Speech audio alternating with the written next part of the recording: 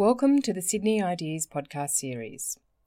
Sydney Ideas is the University of Sydney's public events program, providing you with the opportunity to hear leading thinkers from our university and around the world. Enjoy the podcast. Good evening, friends and enemies. My name is Benedetta Brevini, and I'd like first to acknowledge that we are gathering on the lands of the Gadigal people of the Eora Nation, the traditional owners of the land on which the University of Sydney is built. So, since the government is watching us, anyway, as you know, so this event is going to be live streamed, and you can see the details of it behind in the screensaver. So please follow us on Green Surveillance, hashtag Metadata Resist, and let them know that we know. So finally, I'd like to thank you, my great speakers here. So Paul Farrell, Julie Posetti, and Gabor Tsavmari. Is that the correct pronunciation? Very good. For agreeing to be here with us tonight to debate what I think is the most pressing, and in my view, one of the most pressing problems of our time. So how can journalists perform the democratic role in regimes of ubiquitous digital surveillance imposed by new metadata laws? Are journalists adopting the instruments of digital security that are currently available to protect their work and their sources? So we have, to debate this topic, we have Paul Farrell, a senior reporter for BuzzFeed Australia, senior and 27, sure, I think. I'll take that, yeah. And formerly worked as the lead reporter on The Guardian's Nauru Files. He co-founded the Detention Logs website and has produced stories and investigation for the ABC, Crikey, PBS, and New Matilda. So Paul has agreed to speak to us about his journey experience of resistance against surveillance and his chilling discovery of a police investigation into his asylum seeker stories. And then we have Julie Posetti, who is an award-winning Australian journalist and academic. She's currently head of the digital editorial capability at Fairfax Media and a journalism fellow at the University of Wollongong, where she is also a doctoral candidate. Julie will discuss with us the findings of a global UNESCO study of 2017 titled Protecting Journalism Sources in the Digital Age. And then Gabor Tsavmari is currently the president of Crypto Australia, an advocate for privacy rights, open government, and free speech. Gabor will be talking to us about his experience in running crypto party events and hands-on workshops that bring private citizens and professionals together with digital security experts. So it should not come as a surprise that since the Snowden revelation in 2013, we've seen an increased implementation in the Western world of national security and data retention legislation. And this has happened, and I would like us to remember, despite on April 8, 2014, the Court of Justice of the European Union struck down the European Data Retention Directive, which required phone companies and ISPs to store metadata information for up to 2 years. Does this sound familiar to you? So the court held back then that the directive entailed serious, quote, interference with the rights to privacy and personal data protection of individuals guaranteed by the Charters of Fundamental Rights, and also failed to establish limits on access by competent national authorities. So this view has been reaffirmed on many occasions by the then former Rapporteur for Freedom of Speech and Information at the UN, Frank LaRue, that explained, in a quote, that national data retention laws are invasive and costly and threaten the rights to privacy and free expression. By compelling communication service providers to create large databases of information, sometimes for years, mandatory data retention laws greatly increase the scope of state surveillance, thus violating human rights. So, the new metadata laws have been met with great criticism in countries that are not Australia, and prompted debates in the Western world about the balance between security and privacy, accountability and secrecy. However, I don't think, and I think that all of you would agree, especially in the panels, that enough emphasis has been put on the severe impact of metadata laws on journalism practices and free speech. Journalists enjoy or should enjoy special legal protections precisely because they are integral to the safeguarding of rights and transparency in a democracy. But these protections are becoming ineffective in light of metadata laws. For this reason, we are here tonight to debate the extent to which journalists around the world and in Australia are aware of the ubiquitous surveillance and also what are the tools of resistance they are currently adopting.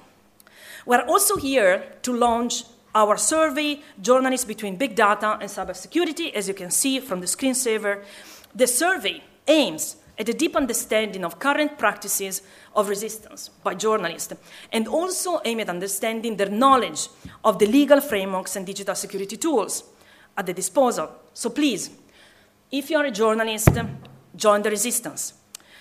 Participate in the survey and share it with your fellow journals. The more information we collect about these practices, the more we'll know how to support journalists in their activities.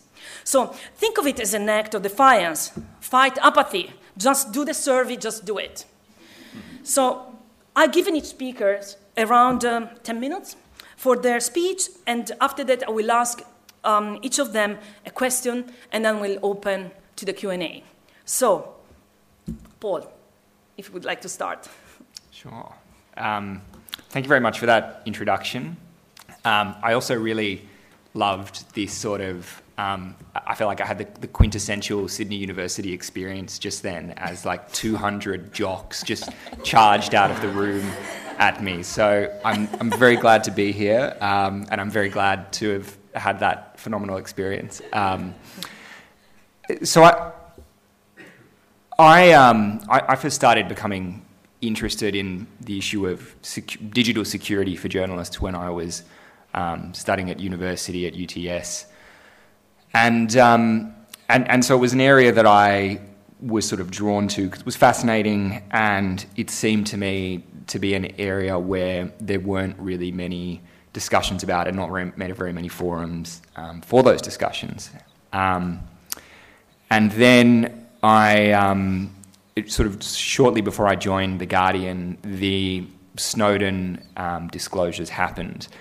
And suddenly everyone was talking about this issue of surveillance and the issues around privacy. But what was becoming very clear, and what I think certainly Alan Rushbridger has discussed in the past as well, was how challenging all these organisations found it to be confronted with quite immeasurable evidence of quite extreme and invasive forms of mass and bulk surveillance. And it became very clear that this was a major structural problem in how people did journalism all around the world, really.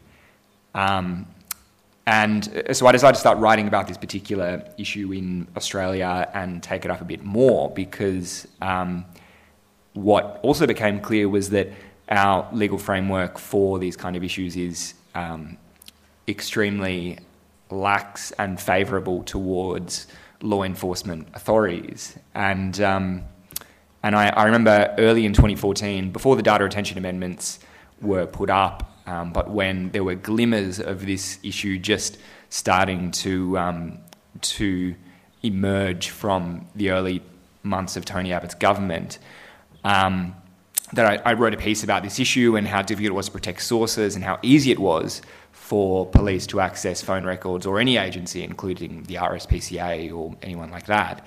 And I wrote this piece, and at the end of it said that it seems really bizarre that news organisations are still soliciting confidential tips through email. So there were, even at that time in 2014, news organisations in Australia that were saying, you can email us confidentially and securely at this particular email address. And I was actually attacked on Twitter by some journalists for saying that wasn't secure, and that was, like me, just being a kind of snarky competitor at the time. And I just found that completely astonishing, that there was that lack of knowledge about the risks involved in journalism and the capability of law enforcement agencies and the digital surveillance they could conduct, even after the Snowden revelations had really happened. And then I guess what also became clear to me was that police were quite regularly, and it's been known for a while that police had quite regularly investigated journalist stories with a view to finding their sources. And so I sort of tried to take this up as a particular focal point for reporting, because the police are a powerful institution, law enforcement agencies are a powerful institution, and I think there are some pretty legitimate and strong questions about why they are doing these investigations, what the public interest is in them, and how they engage in them. And what I started doing was kind of a lot of very targeted FOIs and requests under the Privacy Act to try to find out what kind of investigations were taking place. And over the course of about 2 years, it eventually transpired and only emerged because the federal police sort of accidentally told me about it, that they had also accessed my phone records in the course of one of those police investigations. So I guess that was a pretty, even though it was something that I had suspected would happen, and I'd certainly taken a whole range of precautions to prevent those risks, the risks of that access from impacting on any sources. It's still a pretty shocking thing to realise that your phone and email records have been trawled through by some random police officer, and also the kind of collateral intrusions that brings into your personal life as well. I mean, it's not like they were saying, oh, well, that's, we know that number must be personal. I mean, they would have no way of distinguishing between potential sources that I was talking to or potential personal contacts. I have plenty of friends in government, in all kinds of different roles, and it was pretty uncomfortable thinking how that could have impacted on them as well.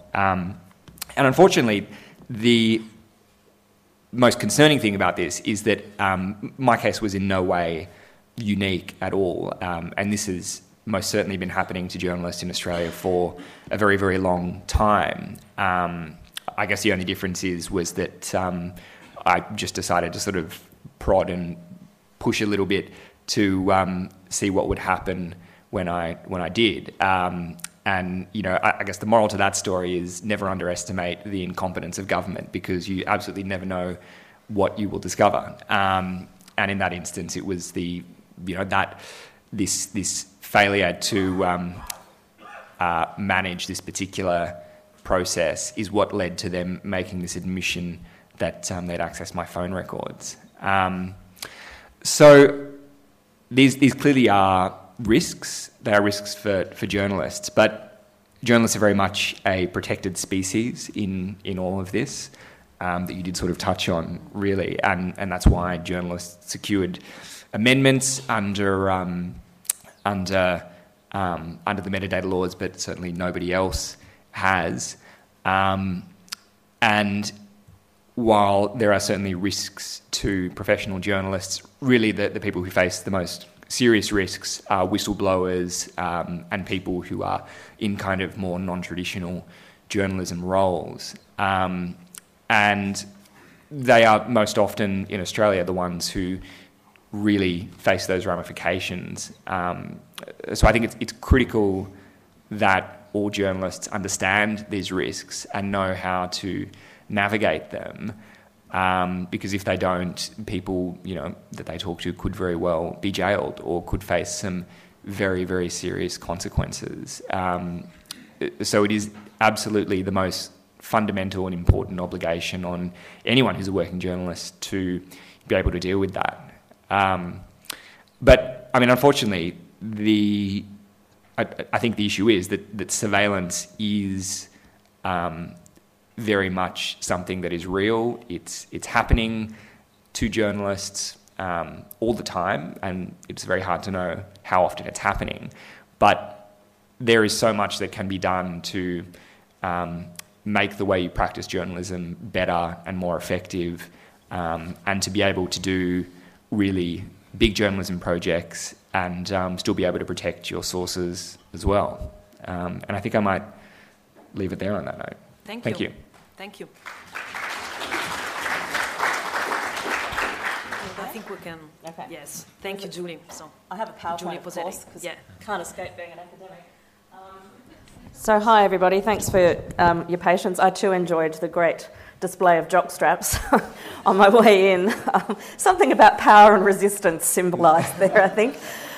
So my name's Julie Pizzetti. I'm an academic and journalist. I'm currently with Fairfax Media, where I've been doing some training actually in this space, trying to particularly focus on investigative journalists, but also to extend awareness across the board when it comes to a basic level of digital security. But I'm here, I think, tonight because I authored and led the research on a huge study, and I mean huge, for UNESCO, while I was working with the World Editors Forum and the World Association of News Publishers in Paris in 2014 and 2015.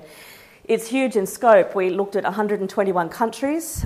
We interviewed over 50 experts in the field, editors-in-chief like Alan Rusbridger, who was still at the helm of The Guardian, and Marty Barron at the Washington Post, and right through Latin America. We had editors from Asia and Africa as well in the mix, along with cybersecurity experts and media law experts as well, and human rights defenders.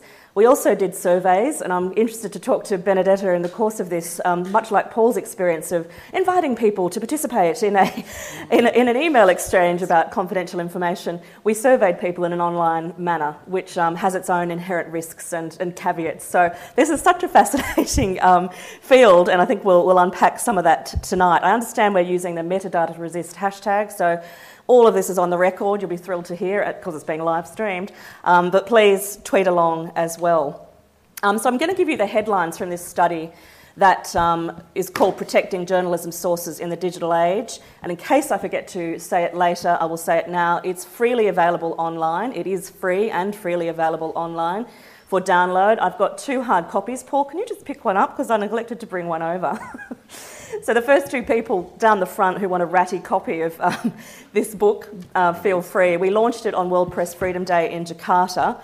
And these are the headlines. So as Benedetta, I think, and Paul have already alluded to, we have a global crisis, really, when it comes to the legal frameworks where they do exist in relation to source protection, effectively being eroded at every level.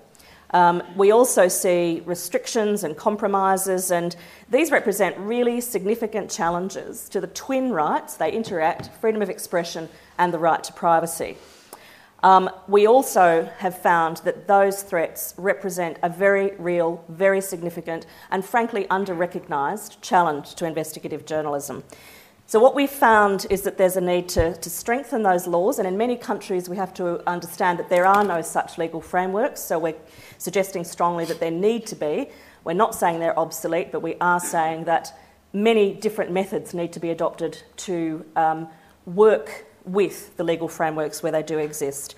Really important finding, this is a UN body, UNESCO, and one of the findings of this study is that acts of journalism, broadly speaking, should be shielded from targeted surveillance and data retention and the handover of material by third-party intermediaries that's connected to confidential sources.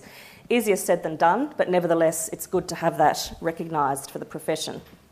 So, as I said, we looked at 121 countries, 69% or 84 of those UNESCO member states over a 10-year period, which was the era we were examining, from 2007, almost 10 years, to the end of 2015.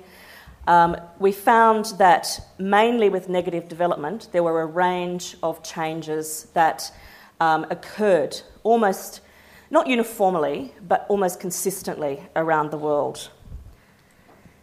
So those issues, again, of mass and targeted surveillance, data retention, and another important theme that emerged, one of the key 4 themes, was the overreach of anti-terrorism and national security legislation. So that is happening with repetition around the world as a justification for overriding or undermining existing legal source protection frameworks.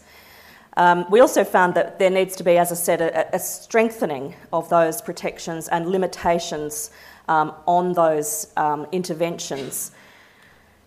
Transparency and accountability are two words that are repeated frequently in this study because of the lack of transparency and accountability when it comes to the implementation of this sort of legislation, the metadata legislation, data retention legislation, the application of secret courts to determine, which people can be put under targeted surveillance or which data can be accessed. The reality is that in an environment of mass surveillance, which is what was revealed with Snowden, we're scooping up so much information that journalistic communications are being caught in the net. And one of the ways we can respond to that, and we're talking about that here, is to support anonymity and encryption that defends anonymity.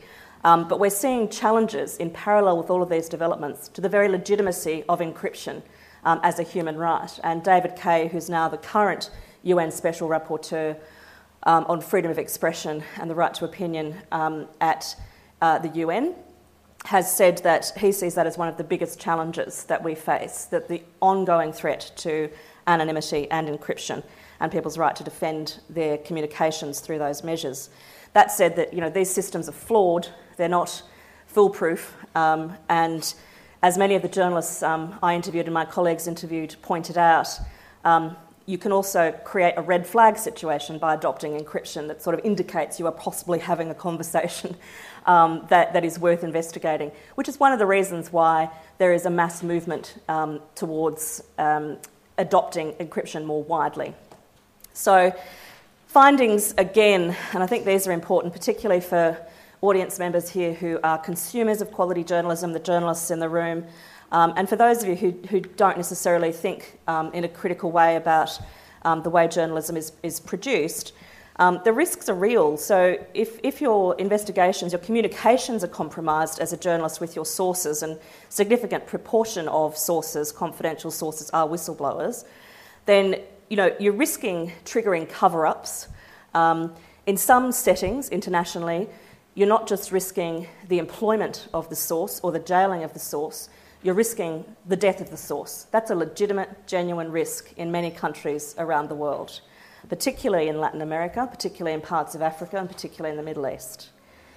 And you also are in a situation where if your information is compromised, your sources are unlikely to have faith in your processes, in your journalism. The sources of information ultimately run dry. And self-censorship is also a real possibility. And that was borne out in many of the interviews and surveys that we did and the digital research that we did. So I'm not going to go through this, but one of the outcomes of the study was a model framework, an 11-point framework that we developed, which we're encouraging activists, journalists, states around the world to examine their own legal source protection frameworks against, as a means of highlighting where the gaps are, where the risks are, and to perhaps begin a campaign to try to address some of those gaps and risks. And there are very many of them in Australia as one of the major members of the Five Eyes network, for example. So there's an 11-point plan which is worth investigating. So what does this mean for journalists and newsrooms? For those of you who are involved in the practice of journalism and interested in this space, three main impacts: that practice is being altered. We found that around the world gradually, perhaps not with the speed that you might hope given the level of risk, journalists, editors, newsroom managers are slowly adapting their processes and their reporting methods.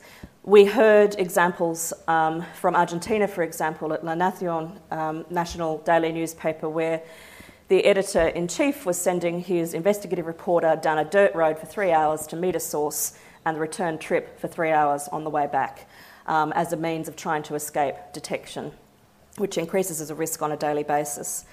Alan Rusbridger talked about feeling like he was constantly in a zombie war. Just as you'd kill one zombie, another one would arrive in terms of the level and repetitious nature of the threats. We're also seeing impacts on training and resources and resourcing. It takes money, whether that's in terms of training, whether it's in terms of legal advice, which has to be escalated in response to the kinds of risks that we're encountering in reference to investigative journalism, or whether it's just in terms of ensuring that the equipment is available for journalists working on the high-end risk projects, air-gapped computers, cases for phones to prevent detection, that kind of thing. And the third point is that action is required. That's on the part of newsroom managers, it's on the part of individual journalists, it's on the part also of reporters in terms of the way they respond. So they're adapting their practices, and we have those risks to encryption and anonymity that undermine those efforts at adaptation. Just a few quotes, and you can find these in the book and in various articles written about the study, but to draw your attention to how serious this is and the fact that it is a global risk. Gerard Ryle, who's an Australian-Irish journalist who is the director of the International Consortium of Investigative Journalists, I think sums it up best when he says, you just have to assume that everything that you do now is being recorded and traced. He says that not to raise fear so much, but to give practical advice about a mode of operation that's now necessary because of these risks. We also have Marty Barron talking there about the way in which these issues have permeated not just national security reporting at the pointy end of investigative journalism where these risks occur, but also right down to sort of local government reporting, where you've got the chilling effect in terms of people being so concerned that their employer, whether it's the government or a corporation, phones are being tapped, ID cards when they're swiped, data is being recorded, and all sorts of patterns are being devised to identify whistleblowers and leakers. And we're seeing that, escalating again in the Trump White House in the US. So Snowden opened a massive can of worms, and now we're trying to respond in creative ways to deal with this. But again, I'd say, based on research and experience, not at the speed or at the level that I think we need to. So there's costs, there's also the need to educate journalists, and there's a need, we found in this study, for journalists to consider training their sources in the methods, the more secure methods of contact and information sharing. That could involve a secure Dropbox, although they're quite clunky to use, and you're not going to get 15 drops a day on a secure Dropbox for your sources to access, and your sources who access it must have appropriate tech skills to be able to do that. One of the areas of greatest exposure is when a source first makes contact with a journalist. They expose themselves. And so that is a real risk for them and also for you. I know journalists, very senior, high-impact journalists who have abandoned what they described as mid-level stories because of concerns about the person having already exposed themselves as a result of using a work email, for example. So we're also recommending that journalists and the media industry broadly engage with these issues in a campaigning way as a set of fundamental issues when it comes to protecting media freedom and freedom of expression internationally. We need to ensure this happens so that journalists, sources, whistleblowers, citizenry are broadly aware, and the public needs to understand in order to become activists themselves in the defence of their privacy, needs to understand the importance of these processes to the practice of journalism and investigative journalism, accountability journalism in particular. So there's creative journalism that can be done in this space, and I think Paul is a living, speaking example over there of somebody who has really done that exceptionally well. There are other journalists in other parts of the world who are doing similar work, and I think that's to be applauded and hopefully expanded. So that's all I want to say up front, but some conversations on the hashtag Protect Sources. You'll find me on Signal if you do want to connect with me, and just pro tip, it's certainly the app that I find to be the most user-friendly of the secure apps, and look forward to talking to you afterwards. Thank you.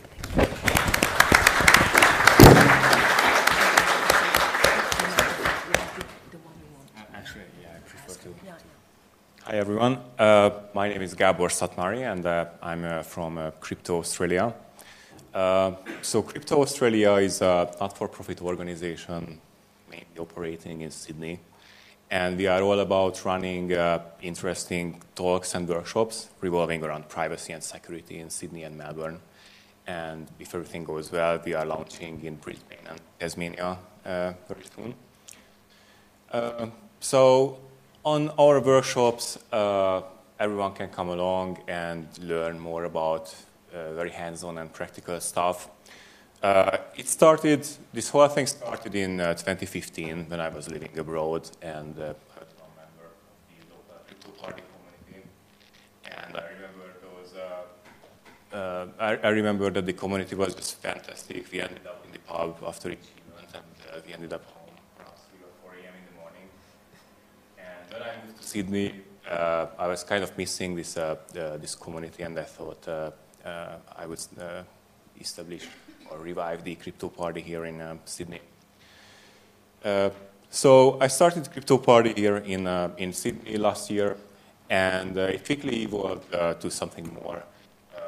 After a few events, we added some variety to the event, so people could learn how they could write and submit freedom of information requests, or they could listen to a talk of someone who was a victim of identity theft, and our guests could listen to his personal story. And as the community grew, we realized, a few friends of mine and I realized that there are some limitations of these events, as there are special groups such as lawyers, doctors, journalists, human rights activists who need special help and special training on top of the general topics. So a few friends of mine and I thought we established Crypto Australia and bring the events to the next level, and we bring the events to more cities other than Sydney. So one result of these efforts was a few workshops for journalists along with the Walkley Foundation last year and this year. It was a special workshop where the content was tailored specifically for journalists, and he also brought an interesting capture the flag game where the players were playing as a data analyst working for the federal police, and they could learn how applying big data techniques to metadata can link the journalist and the information source together. So if you are interested in our event, our next speaker is going to be Julie Posetti next month. And I don't know, I brought some slides today. Maybe I can talk about it. It was a very interesting case recently, back from June.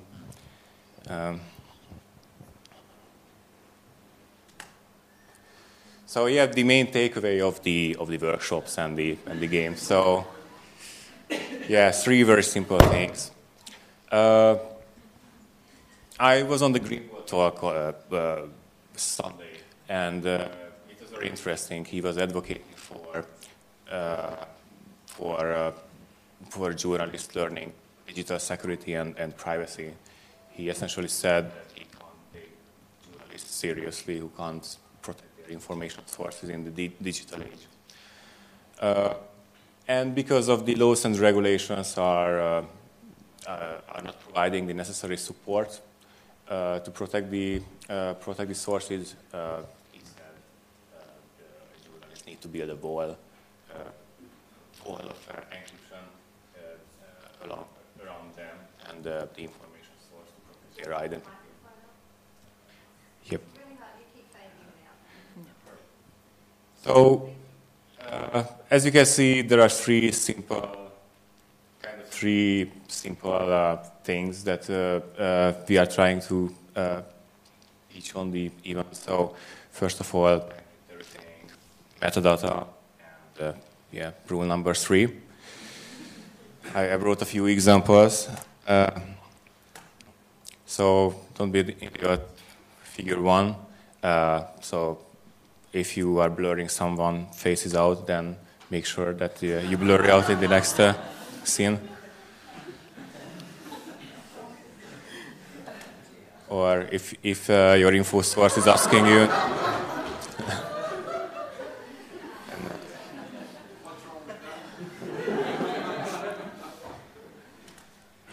Or even newspaper stuff up from time to time. So New York Times was adding simple black rectangles to PDF documents before publishing them, and by just selecting the text within the PDF file, it would reveal the redacted text.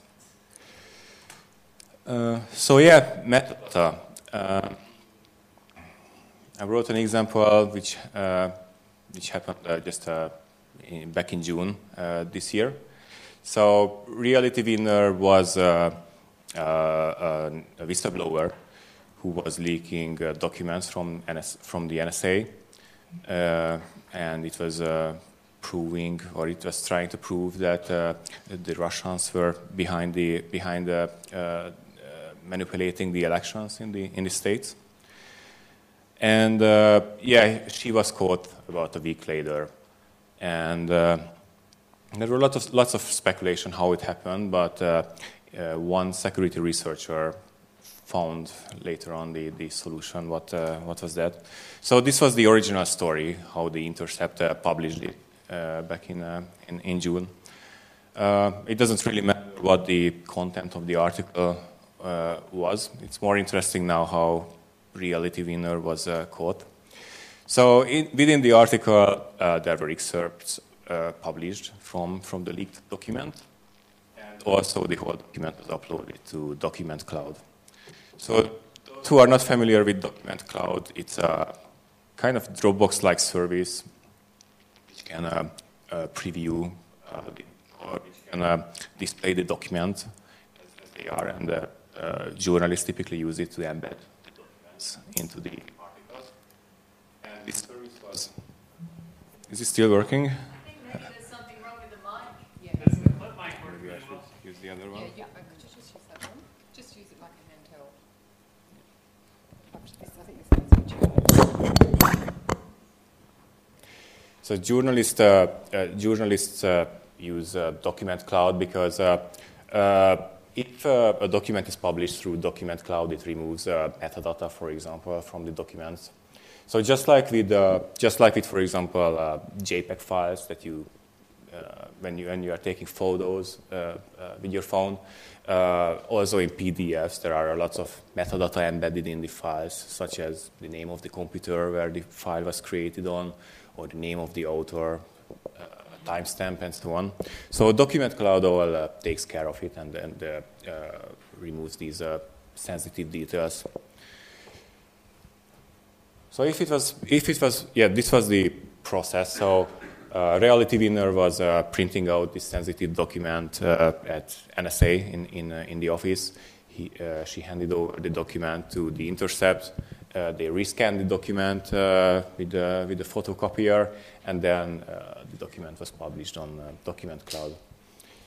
So where did it go wrong? So I don't know if you know, but if you have a laser printer or a photocopier, I have a bad news for you. So because of some weird regulations from a decade or 2 decades ago, and to prevent money counterfeiting and piracy, every laser printer prints invisible or almost invisible small dots onto the paper. It's barely visible. They are very tiny, but 90-something, almost 100% of the devices are printing these dots on these documents. So the document looked like this to the casual observer. However, with some basic image manipulation, this was mine. I changed a few things from the screenshots. So basic image manipulation reveals these hidden dots within the document. So these dots were embedded on the physical on the paper. It was printed on the actual paper. And EFF published a guide years ago. So if you arrange these dots in the right order on this website, they managed to decode how these dots work. So when you selected when you replicated the correct order on this website, you could reveal the following details. So that document from the Intercept site was printed on this printer with this serial number and on this date. So by the NSA knowing on which device was the document printed on and around when, they could narrow down on a small circle of suspects. And ultimately they could identify the whistleblower. So how can we prevent this? And this is one of the tools that we were covering on the trainings. So PDF Redact Tools is actually developed by a journalist at The Intercept. We expanded it a little bit to add this additional feature of removing the microdots. So if you are a journalist, I highly recommend to use or have a look on this tool. What it does essentially, it takes a PDF file, it converts them into images, it removes heaps of things from these files, and it reassembles the file back to a PDF. However, all of the metadata and the active content is removed. And with the new feature, the document is converted into monochrome, which makes the dots disappear. So this is the document after the treatment. These are just artifacts on the document because it's converted to monochrome, but the dots from the top have disappeared. And some self-promotion. So the key takeaway is that there are a few good practices that we suggest for every journalist to follow. So first of all is the metadata in the files. Secondly, metadata around the communication. So for certain journalists, or in certain cases, even the linkage between the journalist and the information source is too much. It's too much to reveal. So even if you use, for example, Signal, because of the metadata retention laws and data correlation, it's possible to link the journalist and the information source together. So there are special tools such as Ricochet and Onion Share that operate over the Tor network, and essentially these tools will not leave the metadata trace behind. Also, Signal is a good is a tool recommended to use if metadata is not a concern. And as Julie mentioned, a secure drop or global leaks. I wish more media outlets would use them because it's just so simple to use. So, okay. Yeah. Thank you. Thank you. Thank you, Gabor. So I'm very keen to open the debate, and I have a question for Julie. Let's start with you, actually. You you explain in the report, in the findings of the report, that journalists partially alter their practices, to respond to metadata laws and digital surveillance. And I was wondering if you found in the report anything that, for example, especially from the cases in Asia Pacific or the cases in Latin America, where journalists have been exposed to more despotic environments, if we want to call them like this, throughout the years. And if there are practices or routines that you think could help Western journalists that are now having to cope with new scenarios, in other words, can we learn from them?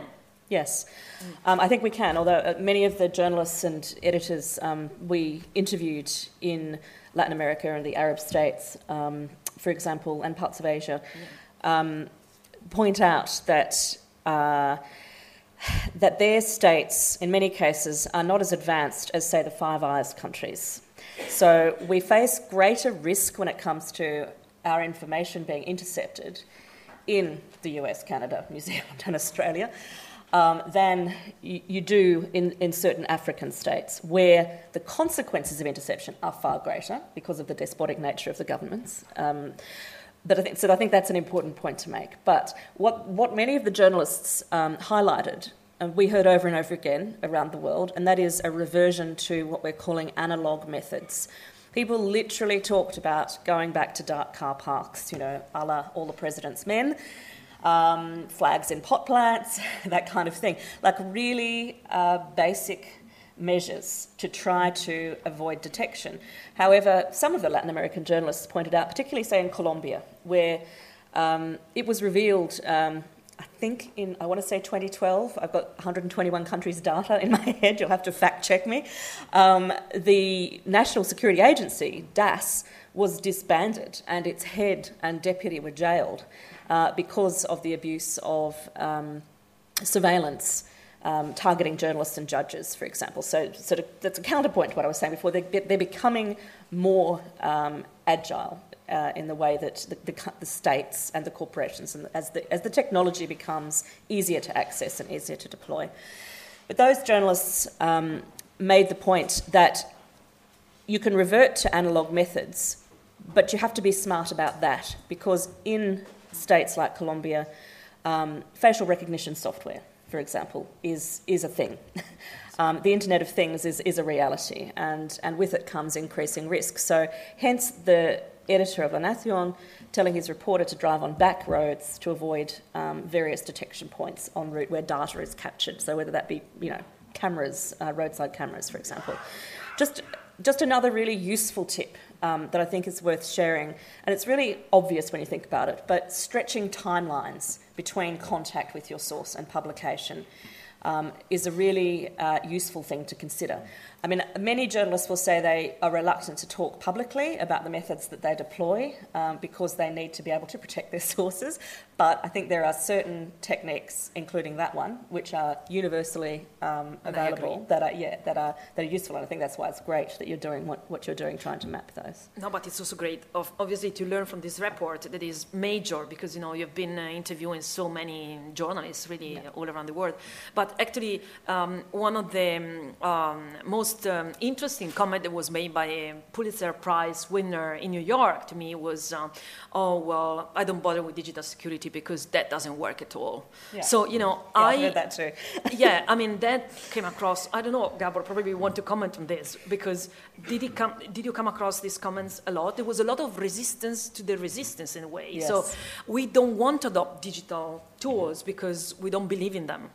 So I can reflect to that, and maybe I have a question for Julie afterwards. So I'm working in information security, and I'm visiting heaps of security conferences, and I kind of sense a power disparity between the offensive side of security and the general public or journalists. So on one hand, we have journalists with a varying level of technical skills and technical knowledge. However, on the other side, governments are building up their offensive capabilities. They are advertising jobs on security conferences openly with slogans like, if you join us, you have the license to hack. Also, if you watched Four Corners a few weeks ago about cyber weapons, companies like BAE are producing tools that can hack computers and smartphones remotely. So because of this power disparity, I hear and also I think as well that it makes sense to go back to the basics and to leave the phone home, leave the electronic devices home, and just take a classic notebook with a pen or paper. So how do you deal with the first contact problem? Because that is really major for every investigative journalist. I don't think it was ever solved properly. Probably the best solution out there, or one of the most viable solutions out there, is a secure drop or global leaks. It's relatively easy to use for an information source to send a message over it. You just need a Tor browser. The problem is typically within the others. On the other side, it's especially with secure drop, it's a bit complicated to set up and operate and do it right. But it's not perfect, but probably a service like secure drop or global leaks could solve the first contact problem. So Paul, have you found a lot of resistance in your experience in newsroom with technology, like meeting old reporters that still don't believe that digital security can help at all? Because if we ask Snowden, that is the solution to this issue. Yeah, well, I mean, as you pointed out, I'm a senior reporter, so that should give you an idea of the general age of people in the newsrooms that I've worked at. So in some respects, actually, no, I haven't encountered that, but that it genuinely is because I haven't had to deal with many older journalists. But when I sort of am, out socially, I've definitely heard those kind of comments made, and a sort of almost kind of willful or gleeful misunderstanding of the nature and purpose of some of those tools. It's like when you have those conversations like with your dad about how to use the iPhone, like how to set up Netflix, or like my dad once asked me how to torrent something, and it was like he really relished in his complete lack of understanding of it. And I think you see those same kind of remarks, and I'm sure Julie probably has many anecdotes about this as well. You definitely do kind of come across those sort of attitudes in among the older generation. But I think that is that just does reflect the broader technical gap in skills that you have with people who have not grown up with computers since they were kids, and that I hope that will become increasingly less of a problem because everyone sort of under the age of 30 is used to kind of iteratively engaging with different forms of computers and different forms of technology, and that gives us a really sort of innate advantage in this sort of area. Can I just counter that, though, and say that one of the things that does, though, that kind of immersion from a very young age in social, for example, where you're a native user, it's very public. It's sort of, it's always on and it's public. And so I've had young journalists, not at Fairfax, I have to say, and having taught journalism for 10 years as well, who will, geotag themselves in all manner of situations. I had one student journalist doing a story for publication on bikie gangs. And, was gleefully sharing on social the, in a public manner, the trajectory. I've heard a pretty disturbing story recently about an older journalist in a war zone who was checking in on Facebook. So this is journalism safety more broadly rather than specifically source protection. But I think we do have a challenge at both ends of the spectrum, like when it comes to awareness, and it's that bravado that you were getting at. That that sort of journalistic camaraderie. It gets back to that idea of we're in the trenches. We brush it off. We pick. Everybody's wearing a tinfoil hat if they bang on about security. So I think we still have to do a bit of work on that front. But what worries me, especially with some of the interviews that I've done in the US, is the lack of care for sources. Have you found that in your report as well? I found a mix. Well, we interviewed a lot of people, but we found a mix of responses.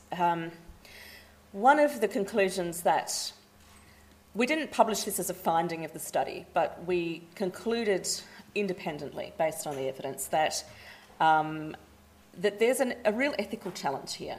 That if you have a fundamental ethical commitment to protect your sources, then you may actually have to acknowledge that it's becoming nearly impossible to do so with all of these interventions.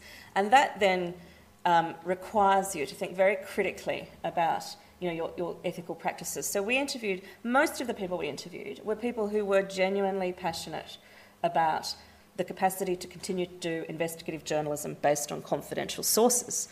But one or two who we encountered, and we had 150-odd survey respondents as well, were of the view that it's the content that trumps the rights of the source, and I think that's so it's the outcome.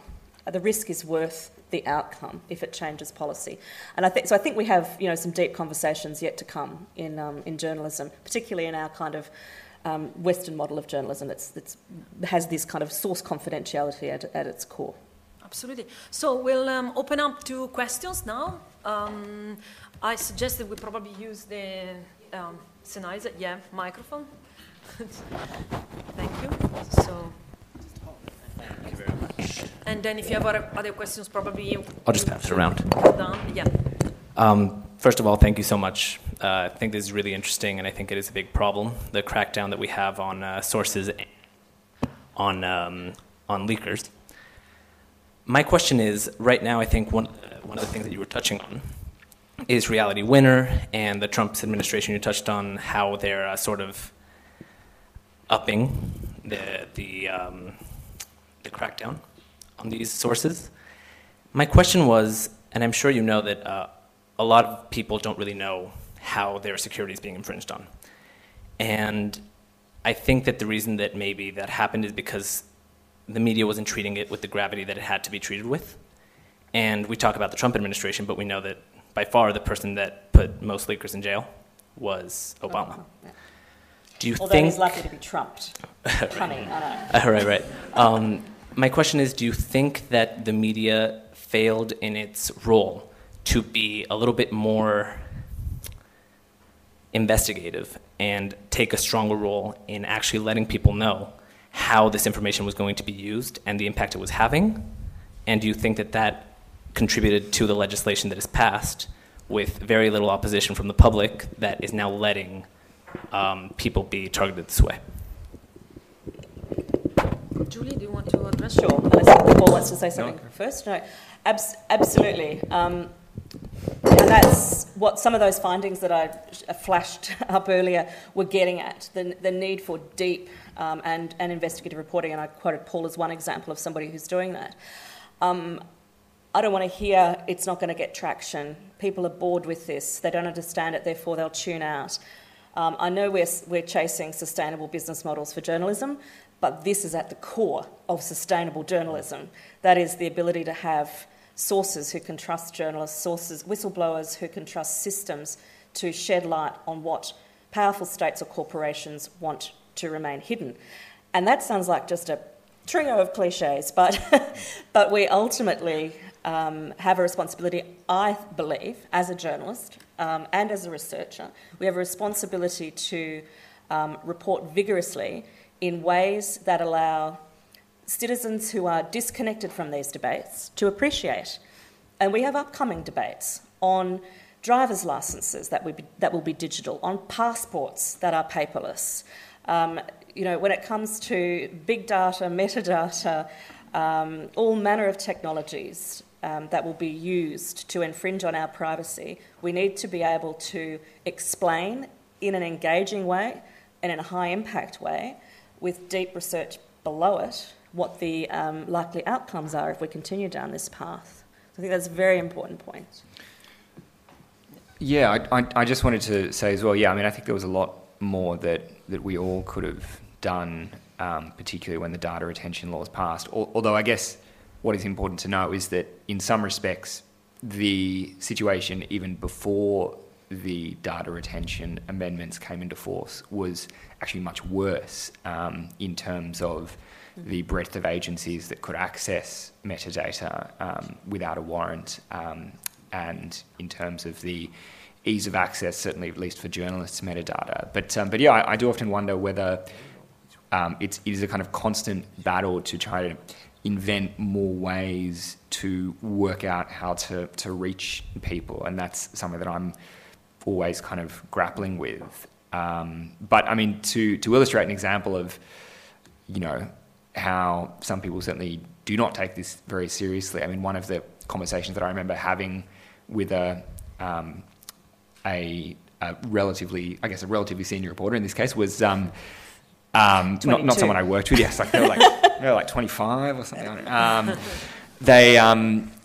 But it was someone that I had sort of stumbled across at a dinner or a pub event or something like that, and they asked me why I kept reporting on all this metadata stuff and all this source protection stuff, and I'm like, don't you realize, mate, you're just gonna all your sources are going to get scared off about coming to you. And there was this kind of fascinating level of self-interest in reporting on this kind of issue as a discrete and important way of holding people in power to account, in favour of this kind of greater imperative to get stories and get scoops. And to be honest, I'm sure that doing that reporting probably has scared off some people from talking to me, and that's fine. But I'd rather they should be aware of those risks than just be kind of willfully or just be kind of unaware of